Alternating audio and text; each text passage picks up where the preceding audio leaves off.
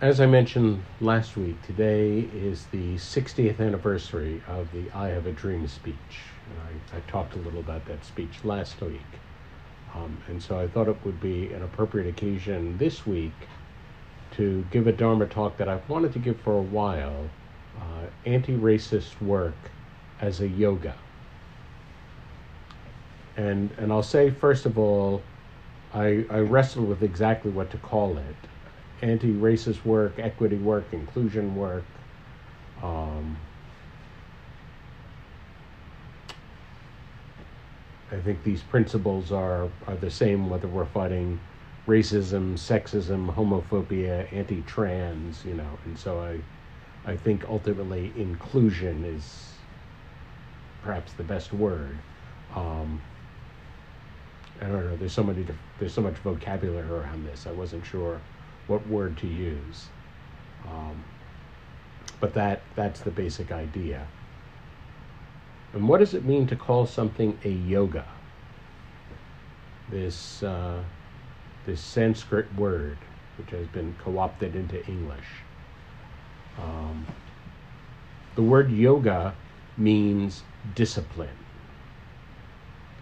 And in fact, in the great Indo-European soup of languages, it's etymologically connected to the English word yoke, as when you yoke two oxen together. So this constraint that you put on these animals so they do useful work. The idea, similarly, a yoga is a kind of restraint that you put on yourself for your own betterment.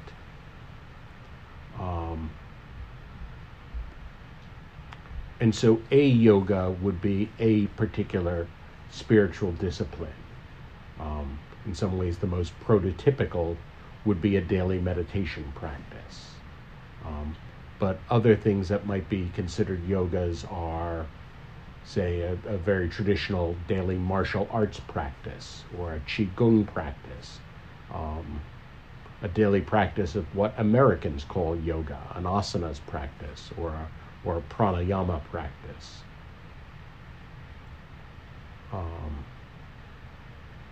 And I'll say also there are what I would call secular disciplines, and that would be, someone with a rigorous exercise routine, or what the training that an athlete has to do every day, or practicing a musical instrument every day, or practicing a foreign language every day, something like this. And the yogas have some things, as we'll see, they have some superficial resemblance to the secular disciplines, but the yogas go much deeper.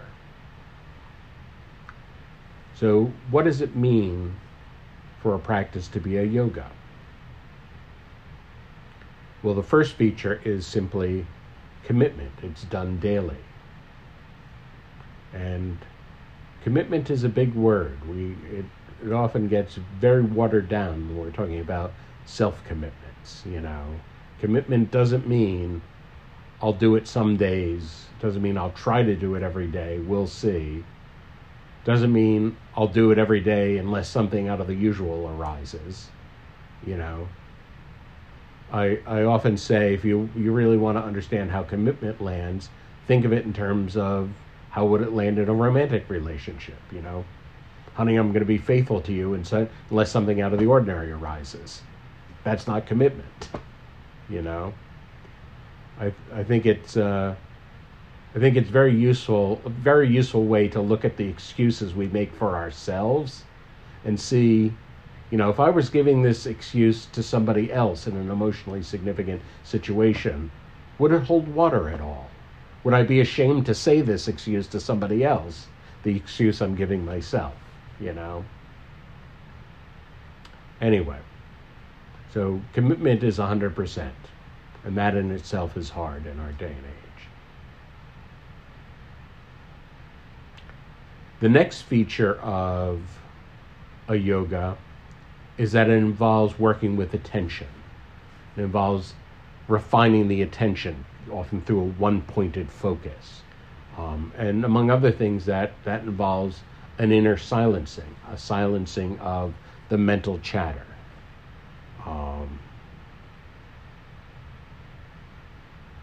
And so it's very much a disciplining of the mind space, a kind of clearing and quieting of the mind space that among other things, puts us more in touch with the body and the body's wisdom. A third feature of a yoga, is that it would involve leaning into discomfort. Once we quiet ourselves, then all our issues arise, then all our sharp edges come up, this sort of thing. And so it's about leaning into and just sitting with, being with whatever is arising within, regardless of how uncomfortable it is, just facing whatever is uncomfortable. And as we do that over time, as we do that as a consistent daily practice, our capacity expands. I've talked about capacity a couple months ago in a Dharma talk. So as we're facing uncomfortable things, the next feature is that we wind up facing and seeing through the illusions that underlie ego itself, the illusions that underlie our identity.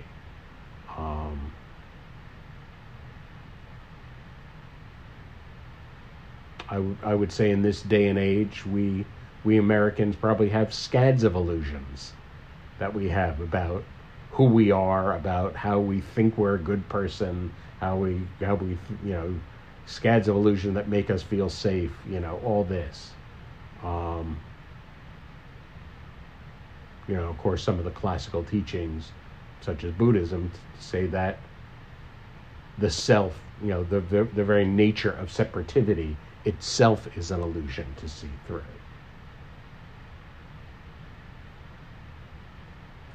And the final feature of a yoga is that it's really designed to actualize our deeper possibilities. Now, in the extreme case in Buddhism, they talk about enlightenment or moksha, release in Hinduism. But say in the martial art traditions, there may be something akin to enlightenment or a kensho moment, something like this, or it may just be a kind of sort of a much deeper stepping into wholeness, a kind of acknowledgement of mastery. If any of you saw that movie years ago, Crouching Tiger, Hidden Dragon, and think of the kind of, mastery and deep centeredness of the main characters, that's the kind of mastery that would come with years of practice in a martial tradition. And so that's the basic picture of what constitutes a yoga. And I'll say, kind of parenthetically, it always kind of cracks me up when I hear people say, I don't think of Buddhism as a religion. I think of it as a philosophy.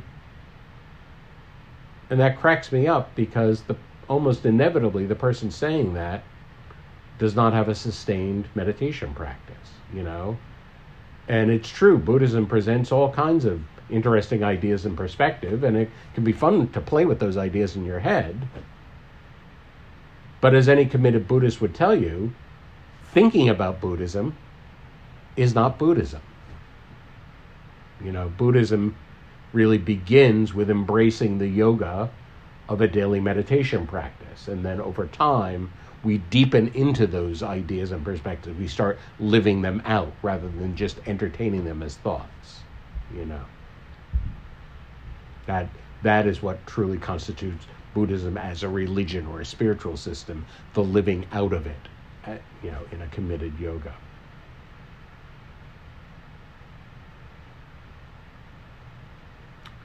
And so, in this talk, the kind of radical idea I'm suggesting is that anti-racist work, or whatever we want to call it, inclusion work, equity work, properly understood constitutes a yoga. And here I'm following Race Mamenekin very closely. Race Mamenekin is a is a well-respected author on this topic. He calls himself a somatic abolitionist. He's been a body worker for years. And his contention is that racism, how does racism play out in the world? It plays out so much in the body. Like even the person who doesn't have a single racist bias thought in their head, you know, when I meet a person of color, do I tighten up in a certain way? Do I smile less? Do I register that person in any way as a threat and therefore send out pheromones? You know, like in other words, it's playing out at a hormonal level, at a pheromonic level, all these levels that the mind is not aware of. And so a lot of what he talks about in anti-racist work is it starts with developing a deep bodily awareness. And so first of all, anti-racist work has to be a daily work. And I think it's a challenging question, especially for white people. Do you think about race every day? Do you face the problem of race every day? You know, if you're black in America, you have no choice. You have to face it every day, you know?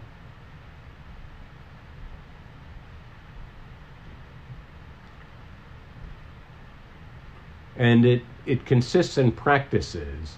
And again, I will refer you to Race Memenikin's book. He talks about he calls them the reps. We do these, he calls them reps because we're supposed to repeat them every day.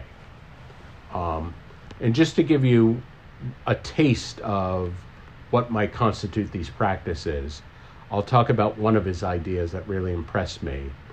He calls it the 6 intelligences of the body. And this list intrigued me. None of them were completely unfamiliar to me, but I thought it was really powerful to put them together and focus on them as a group. So the 6 intelligences of the body. The first is simply sensations. You know, hot and cold, pressure, tight and loose, you know. And so say in an emotionally significant situation, are you just aware of your body? Where you're tightening up, where you're loosening up, where you feel heavy, where you feel light, you know. So that's intelligence number 1. Intelligence number 2, the affects or the emotions. Now there are some people that there's a big struggle. They feel few, if any, emotions. There's a larger number of people who are very comfortable feeling positive, cheerful emotions, but struggle to feel, you know, grief or anxiety or fear or these sorts of emotions. I'd say there are a lot of people who are comfortable with what I'd call the headline emotions, like the big powerful emotions. But it takes a certain amount of discipline to be aware of both the powerful headline emotions and the evanescent emotions. You know, say I'm meeting up with a friend an old friend I haven't seen for a while. And so the headline emotions might be joy and happiness and gratitude and enjoyment. You know, I'm seeing this friend. But suppose there's a moment talking to him that I just feel a passing feeling of sadness or grief. You know, that's a clue. What's that about? You know, often that evanescent emotion is a clue to a whole other layer happening beneath the surface, you know? And can we be aware of the headline emotion, but pick up the little flash of the evanescent emotion that might pass, you know, be here and gone, that sort of thing. So that's all bodily awareness number 2. Bodily awareness number 3 is behavior. So again, in a stressful or an emotionally confronting situation, are we fidgeting? Are we twitching? Is there tapping the fingers or tapping the foot or something, like is there nervous energy coming out of us in a certain way? And part of behavior is also, what is our urge to behave? Even if given the situation we can't act out, am I feeling the urge to run out of the room? Am I feeling the urge to stretch or to turn away, or so it's both behavior awareness is both the acting out behaviors as well as the impulse that's being socially restrained. So that's bodily awareness number 3. Bodily awareness number 4, or bodily intelligence number 4, is meaning. What feels meaningful in this situation? Sometimes it can be what the person is saying feels very meaningful. Sometimes what they're not saying feels more meaningful than what they're saying. Sometimes in a group situation, the fact that one person is very silent feels meaningful, And so really being sensitive to what feels meaningful here, and it might be the obvious thing or it might be a not so obvious thing, So tracking meaning, that's the 4th kind of intelligence.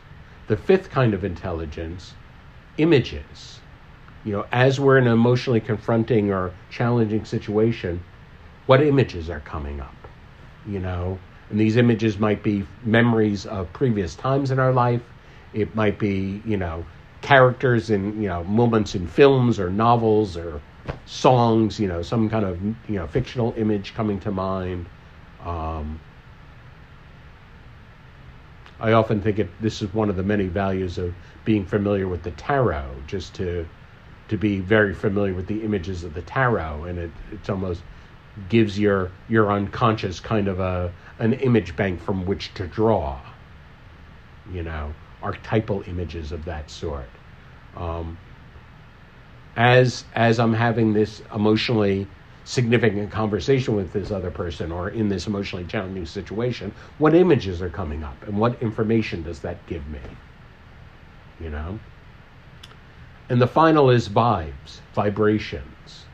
And this is ultimately energy healing kind of knowledge. But what starts out with, what is my gut sense here? What's the vibe I'm getting about this? Like, the person may be saying that they're happy. What's the vibe I'm getting underneath? And trusting that vibe and following that thread of information, not letting that slip away. So Race Mimetican has an anagram for these 6, VIMBAS. So VIMBAS, vibrations, images, meaning, behavior, affects, and sensations. My only complaint about this anagram is that it puts the hard stuff first. So you'll notice I started at the end and worked backwards. But this would be a practice, and in Race Mimetican's view, this is an essential practice for anti-racist work. In every emotional situation, trying to cycle through all 6. What am I sensing? What am I feeling? What feels meaningful? How am I feeling impulses behave? What images are arising? What vibes am I getting? Just cycling through all 6 awarenesses so that they all become second nature. So that I'm able, with enough practice, I'm able to walk into any situation and immediately be aware of all 6 and can track all 6, So that's the example of one very concrete practice.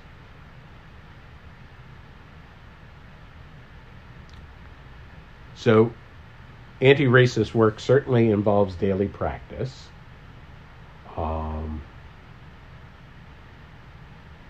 It certainly involves one-pointed focus and in particular clearing the mental chatter, because again, racism, for most people in 2023, racism is not a consciously held belief. I mean, there are a few people out there, but for most of us, we're not having racist thoughts. It's playing out at a whole level of us, and we need to silence our minds to become more aware of what's playing out in our bodies. it's certainly about leaning into discomfort. Anything about confronting issues of race. Race is a hard, thorny problem in this society. We've been,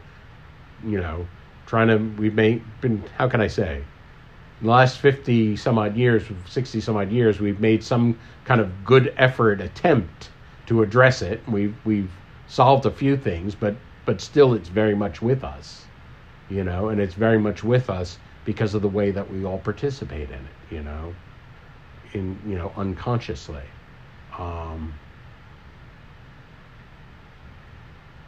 And so it's really about looking into, how am I complicit in this, and as a white person, how is my white privilege playing out, this sort of thing, or, for anyone, how am I supporting this, how am I, or alternately, it could be for a person of color, how have I been co-opted by it, how am I, even though I'm a victim of it, still supporting it, this kind of thing. Ultimately, this work does cause us to question, it does raise questions of identity, What does it mean to be white in America? What does it mean to be a person of color in America? What does it mean to be straight in America? Like all these questions.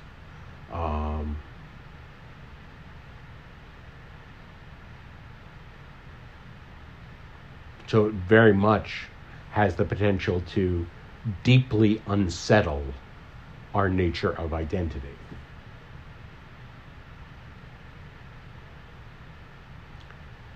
And really, it's ultimately about unfolding the highest possibilities in us.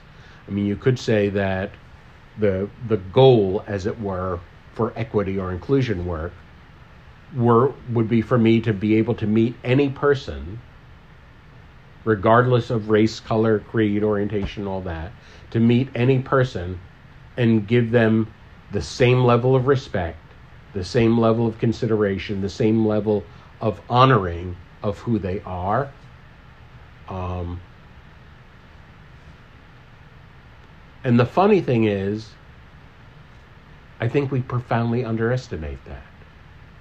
I think it's so easy for us to think up in our heads, well, I'm pretty close to that already, and really underestimate how lofty a goal that is, to really make every person feel truly welcome for who they are. Wow. That's, I don't think that's an easy thing at all. And I think in my experience, that's a very humbling kind of goal to be walking toward.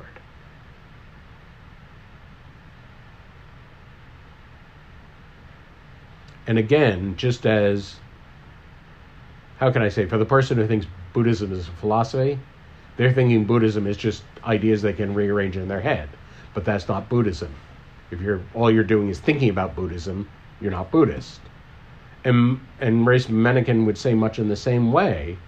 If I'm just thinking about anti-racist ideas, thinking about them and talking about them, I'm not really doing the anti-racist work.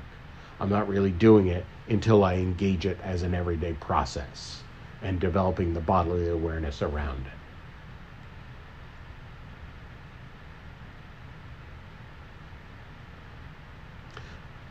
So I'm going to take a bit of a jump here in the Dharma talk for a minute and start talking about medieval Christianity. And in the medieval Christian worldview, it was kind of taken for granted everyone's a sinner. And this was certainly the church message, everyone is a sinner. And the church message was actually, I would say, well balanced, because it would say everyone is a sinner and we all have forgiveness available from God. All we have to do is humble ourselves and beg for forgiveness and ask for God's grace, and then God's grace will flow into our lives. And I would say that actually I think of as a healthy dynamic. I mean, there was a lot that was not healthy about the Middle Ages, but that part I would say is healthy. And, in our modern world, I would say, the truth, we are all sinners, the more modern way I would say it is, we're all kind of screwed up. Like, we all have our moments when we're really hard to handle. Not necessarily every day, but we all have those moments. Those moments when we're just completely intolerable, And that's part of what it is to be human,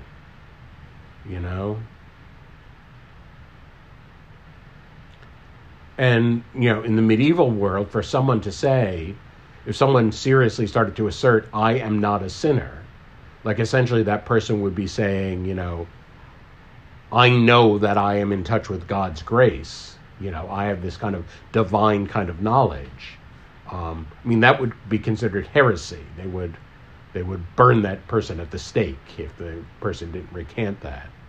And even in our modern world, like we're awfully suspicious. Like it often raises a red flag if we hear somebody saying, I have no issues. I'm totally resolved. I'm never a pain in the ass. Like what cloud does that person think they're walking on? And I think that balance is important. We're all screwed up in some ways, and we're all completely lovable as we are. And really to hold both of those authentically, I think, is important. So fast forward from the Middle Ages to 2023, I think we live in a world in which the word racist is essentially a proxy word for sinner. It carries the same level of condemnation, the same level of, undesirability and moral charge to it. And the position of the anti-racist work, much like the position of the early church, we're all racists. We're all participating in some way in supporting racism, the ongoing effect of racism. And from this perspective, for someone to say, I'm not racist, it's almost like they're putting themselves at some sort of superhuman plane, like human dynamics don't apply to this person.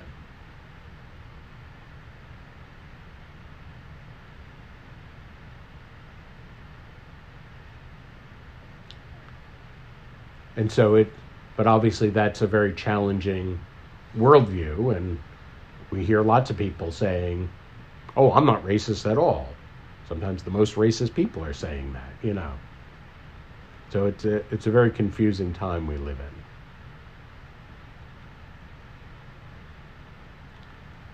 I'll also say, thinking about a yoga, how do we communicate a yoga? How do we advocate for a yoga? And let's take meditation, for example. I take it as self-evident that, say, if the vast majority of Americans had a daily meditation practice, this country would be in a much, much better shape. Like, I think all kinds of social, political, economic ills would be solved if we could come at it from that angle, And so, but if I think it's a good idea for more people to meditate, like, there'd be something jarring or paradoxical, like if I'm walking through Union Square with a megaphone, everyone should be meditating, that's very anti-Buddhist, clearly, if what I want is more meditation, I shouldn't be making more noise in the world about it, So clearly that's not the way to spread the message. And even worse would be, and this again is totally against Buddhism, but spreading it with a kind of judgmental air, good people meditate, bad people don't meditate, something like that would be completely anti-Buddhist. Or perhaps even more anti-Buddhist, if someone said, I tried meditation and it didn't work for me, for someone to respond, I'm offended by that. That is the antithesis of Buddhism.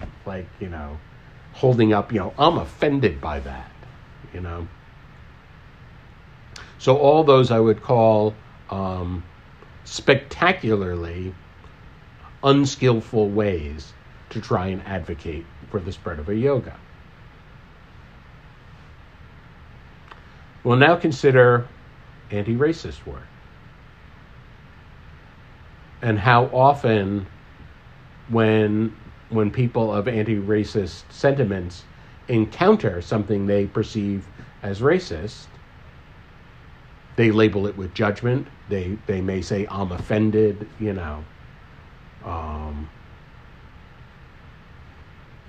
There's a thought that having rallies and going out shouting in the streets and all that is going to change things. And I think we're in an age where we're certainly at an age in which, if you consider all Americans are somewhere on a spectrum about how open or not open they are to messages of anti-racism and inclusion. And Berkeley people are way over on the fans of inclusion side, typically. But I think a lot of the people who are far from this conversation, who are not very comfortable with these ideas, they get hit with lots of judgment, lots of people being offended, lots of cancel culture and all this, and it generates this tremendous backlash in this country. The anti-woke sentiments, all this.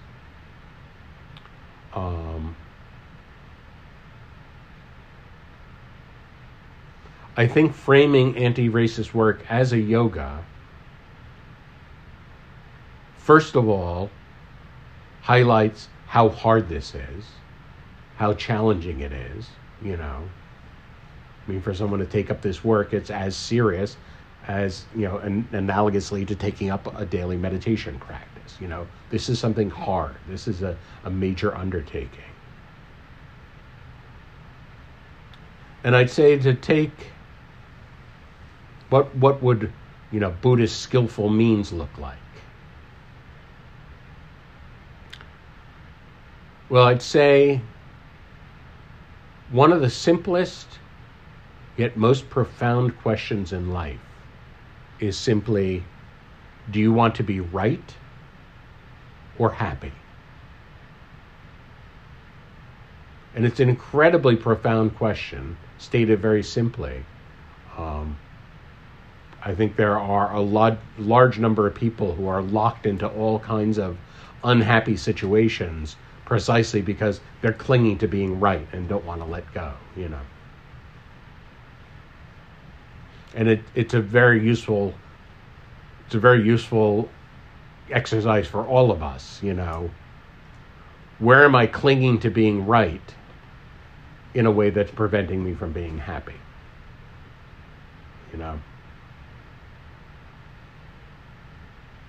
And this is very much in line with Buddhism.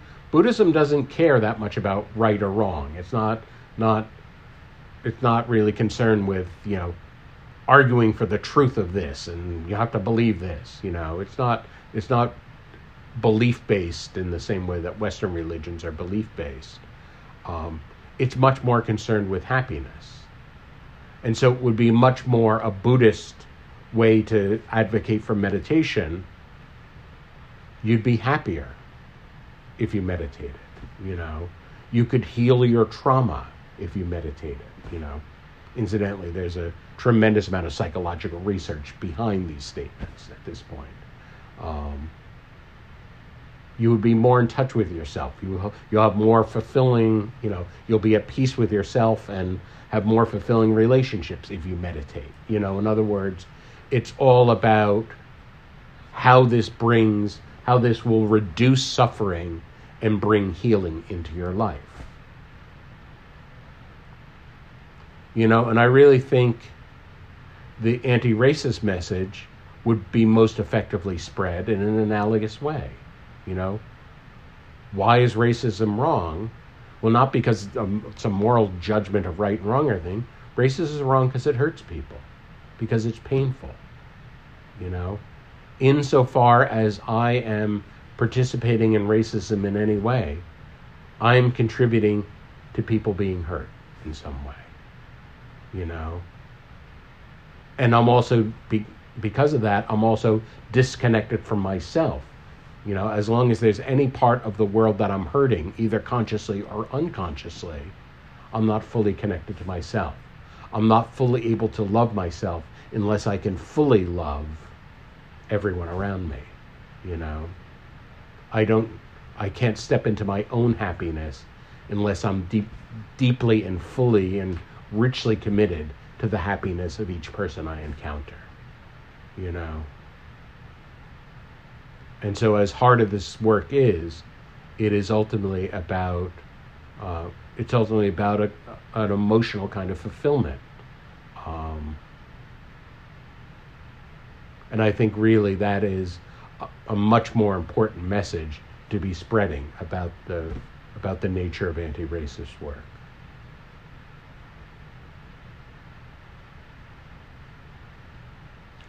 So at this point, I'll share the quote sheet.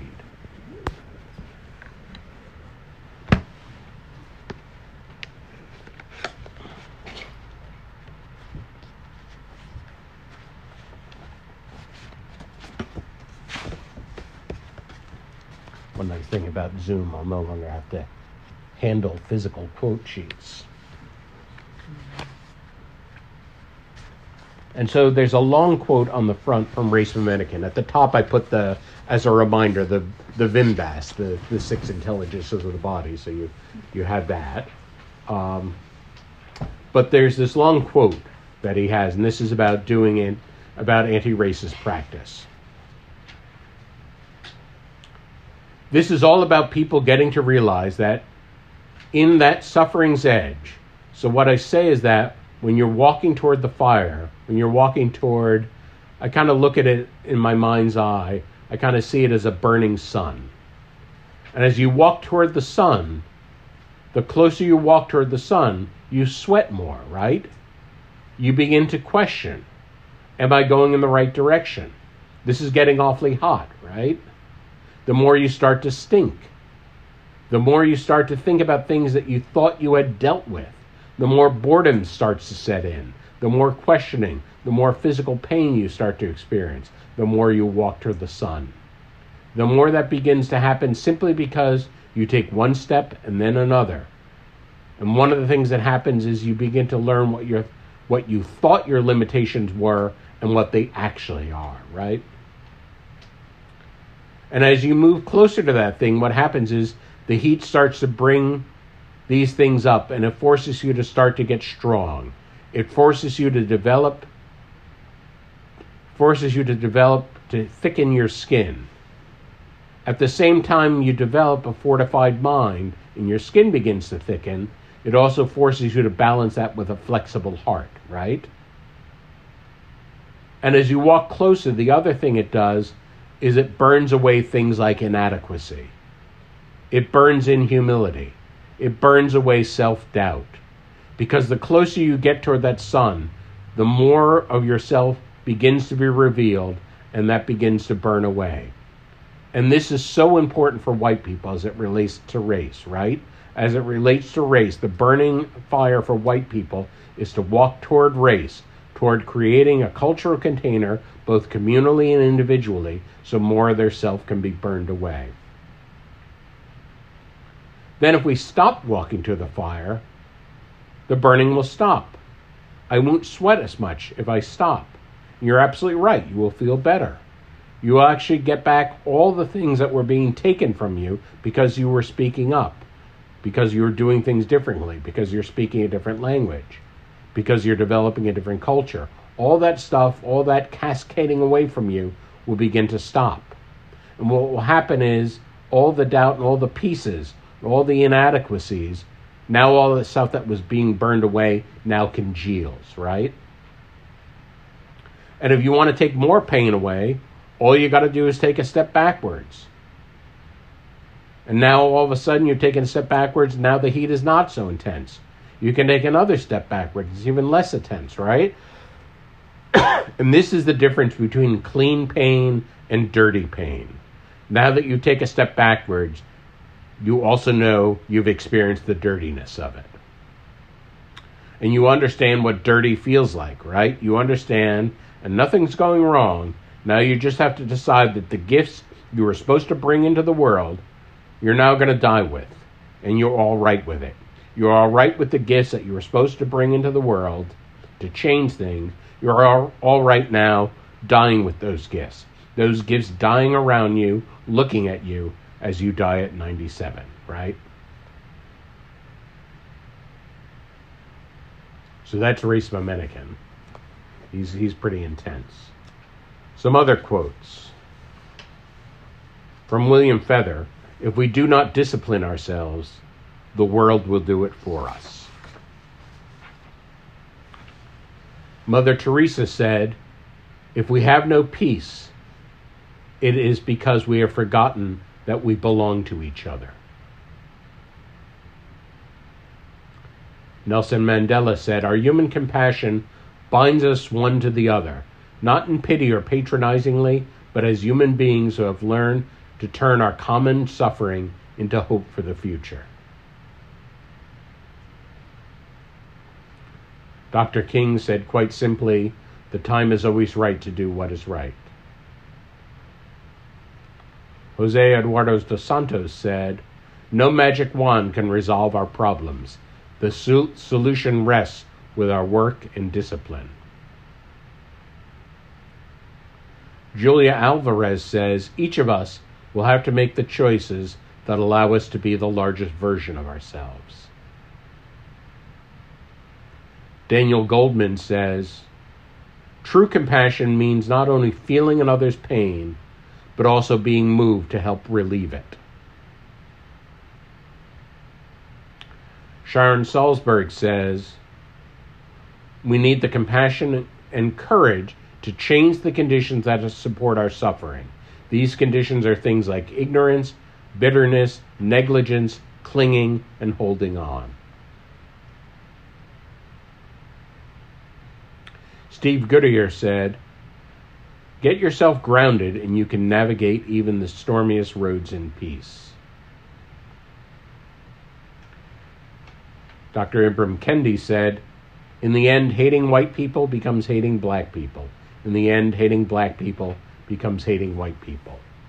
Hating any part of the world is hating ourselves also. Mohadesa Najumi said, you are not always right.